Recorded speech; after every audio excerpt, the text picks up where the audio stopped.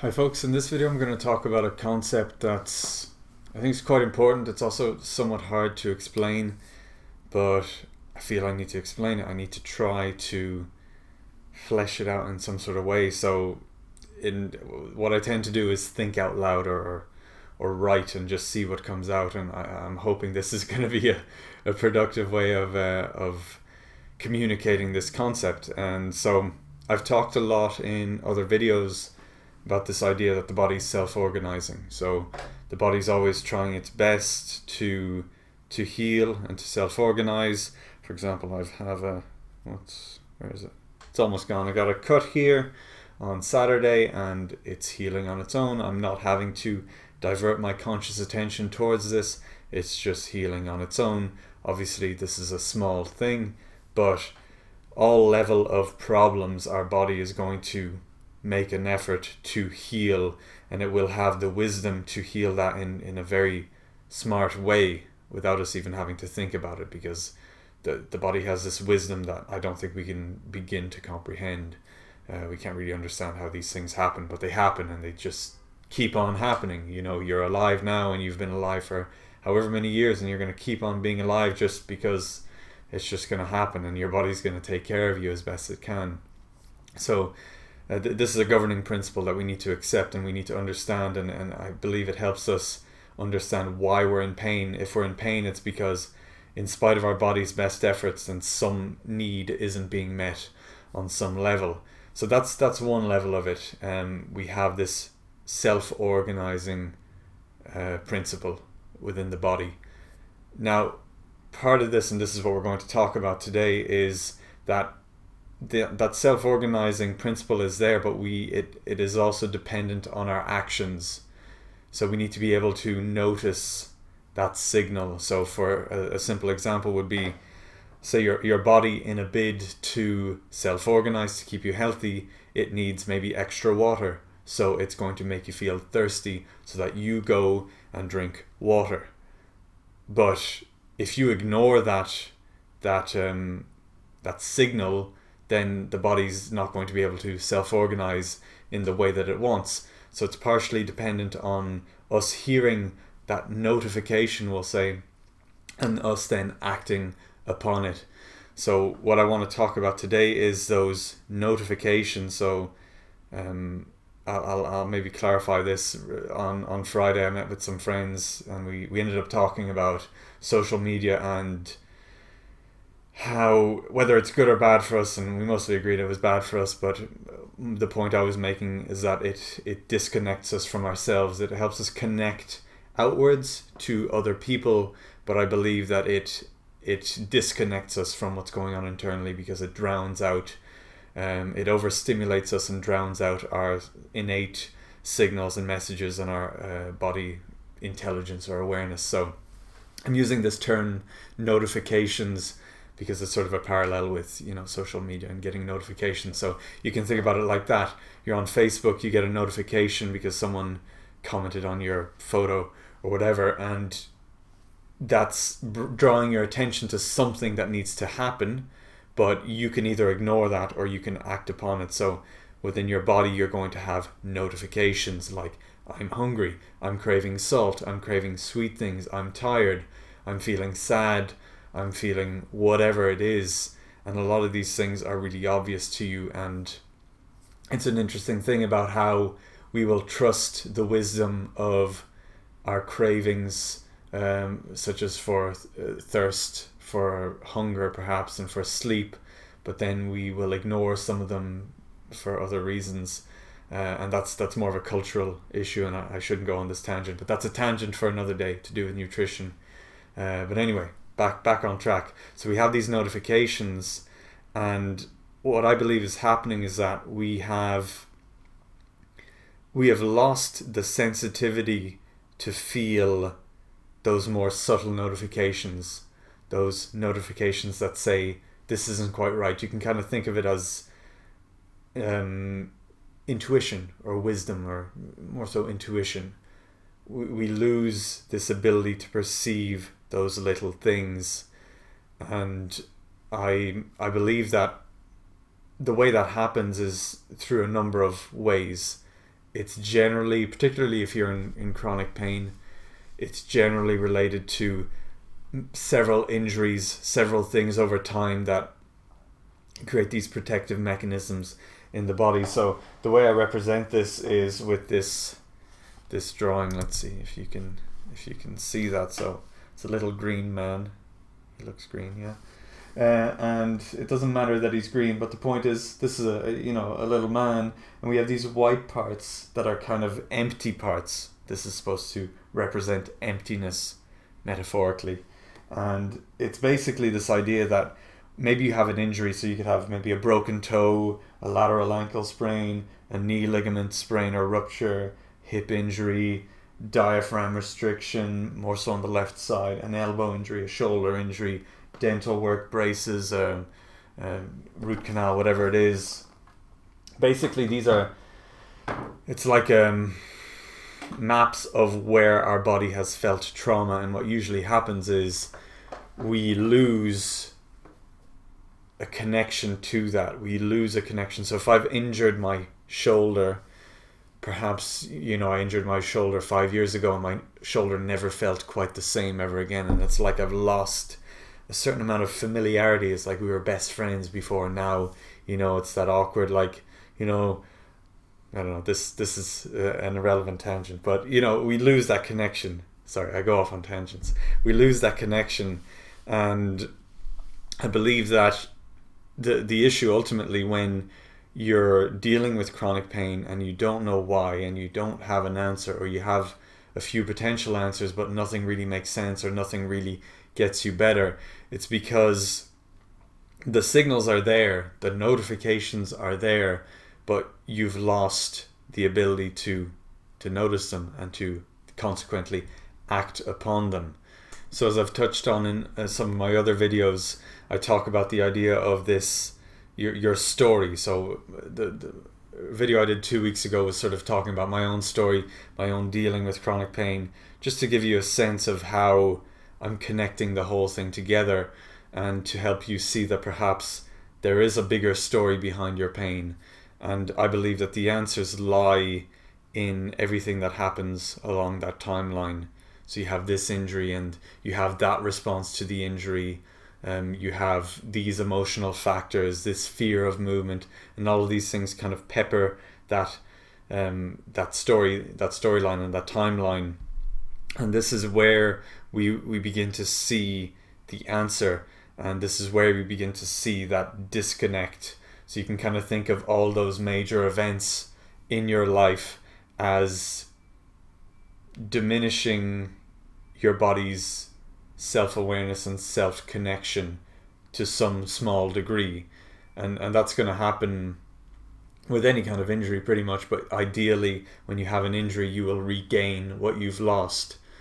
But because it's one of these good and bad things about the human body, we tend to keep on going no matter what. We tend to just cope and deal with things and put things off.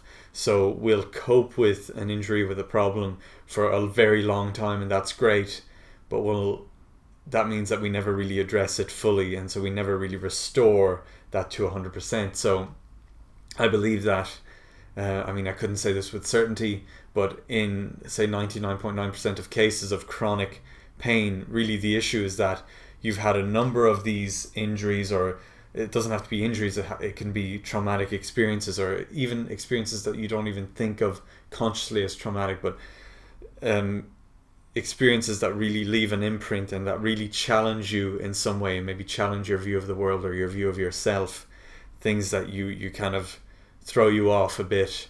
All of these things just take a slight toll, or maybe a significant toll, but the point is that all together over time they create this baggage, we'll say, and that baggage is all of these bits of disconnection where your body has lost that connection, it's lost the ability to control that. So a simple example is, a really common example is glutes. People tend to have no voluntary control of their glute muscles, and they just sort of lose that usually because of movement restrictions and postural habits. But it's just like that. You lose that voluntary control and awareness of a certain body part or a certain signal coming from a body part. And what that means is that over time, all of these things are happening, and the issue is that it's so gradual that you kind of take it as normal, or you kind of think, oh, it's just aging or whatever it is. It's just part of getting older. But you're slowly chipping away, and then you have a breaking point, or a point where you're tipped over the edge and this sudden pain sets in, or the pain maybe is even just so gradual and it becomes constant that you just don't really question it, but then it's a constant thing, it's an everyday thing. But the point is that we have all these little gradual things chipping away at us, and we lose that ability to pick up those signals. And what I would always say is that this didn't happen overnight. It's been happening for a long time, and your body has been telling you that something's been happening, but you have been deaf or blind to those signals. So I don't really want to go on about this too long. I'm hoping that kind of illustrates that idea clearly enough. But basically it's this idea that your life story, your baggage, your injuries, your experiences have taken their toll in some way, and the extent to which that is depends on the individual, depends on how much you've taken care of yourself and how much you've had the opportunity to take care of yourself. But if you're in pain, your body has dealt with a lot of things and it has a lot of baggage, and it has resulted in you having less awareness of yourself and less awareness of the notifications and the signals within your body. And I think the place to begin and the place to start is very much to kind of slow things down and to look internally and to sit with yourself with an internal focus, rather than always looking for that external solution to your problem. The foam roller that's better than the other foam rollers, the acupuncturist, the chiropractor that your friend recommends. These things can be great and all that, but chances are you've tried that, and chances are if you're watching this, you have your doubts about whether that is effective.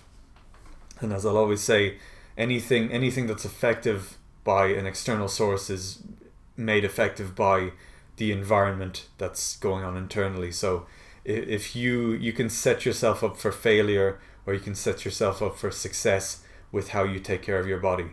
So if you look after yourself, you can optimize the benefit you get from a chiropractor or acupuncturist, but you can also sabotage any work that a chiropractor or a physio or whatever would do to you by what you do to yourself and how you live your life.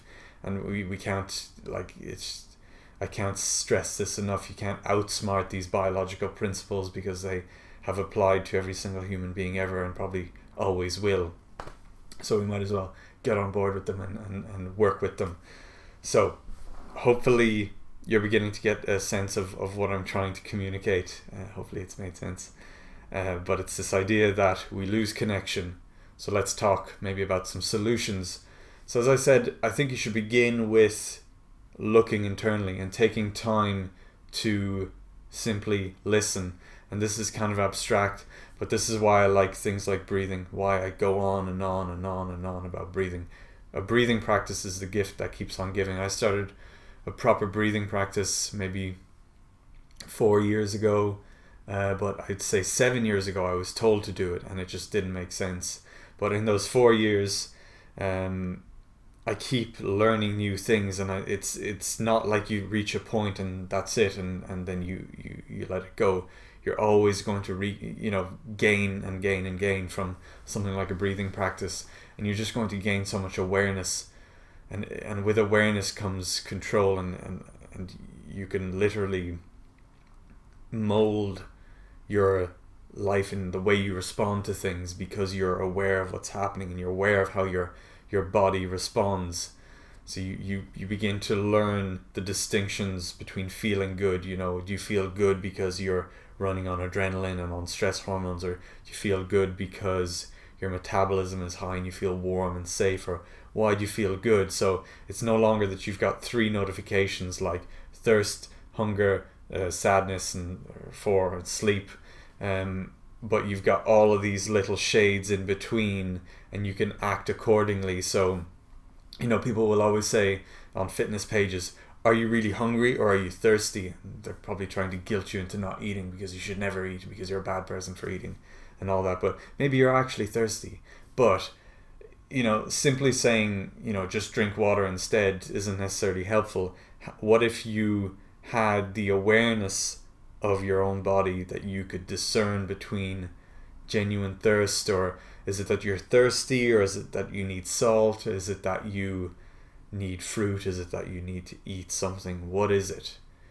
And no one can really answer that for you. An infographic on Instagram can't answer that for you. You can answer that if you take a few minutes per day and just build over time and begin to become reacquainted with yourself and fill in these blank spots in your body. Yeah.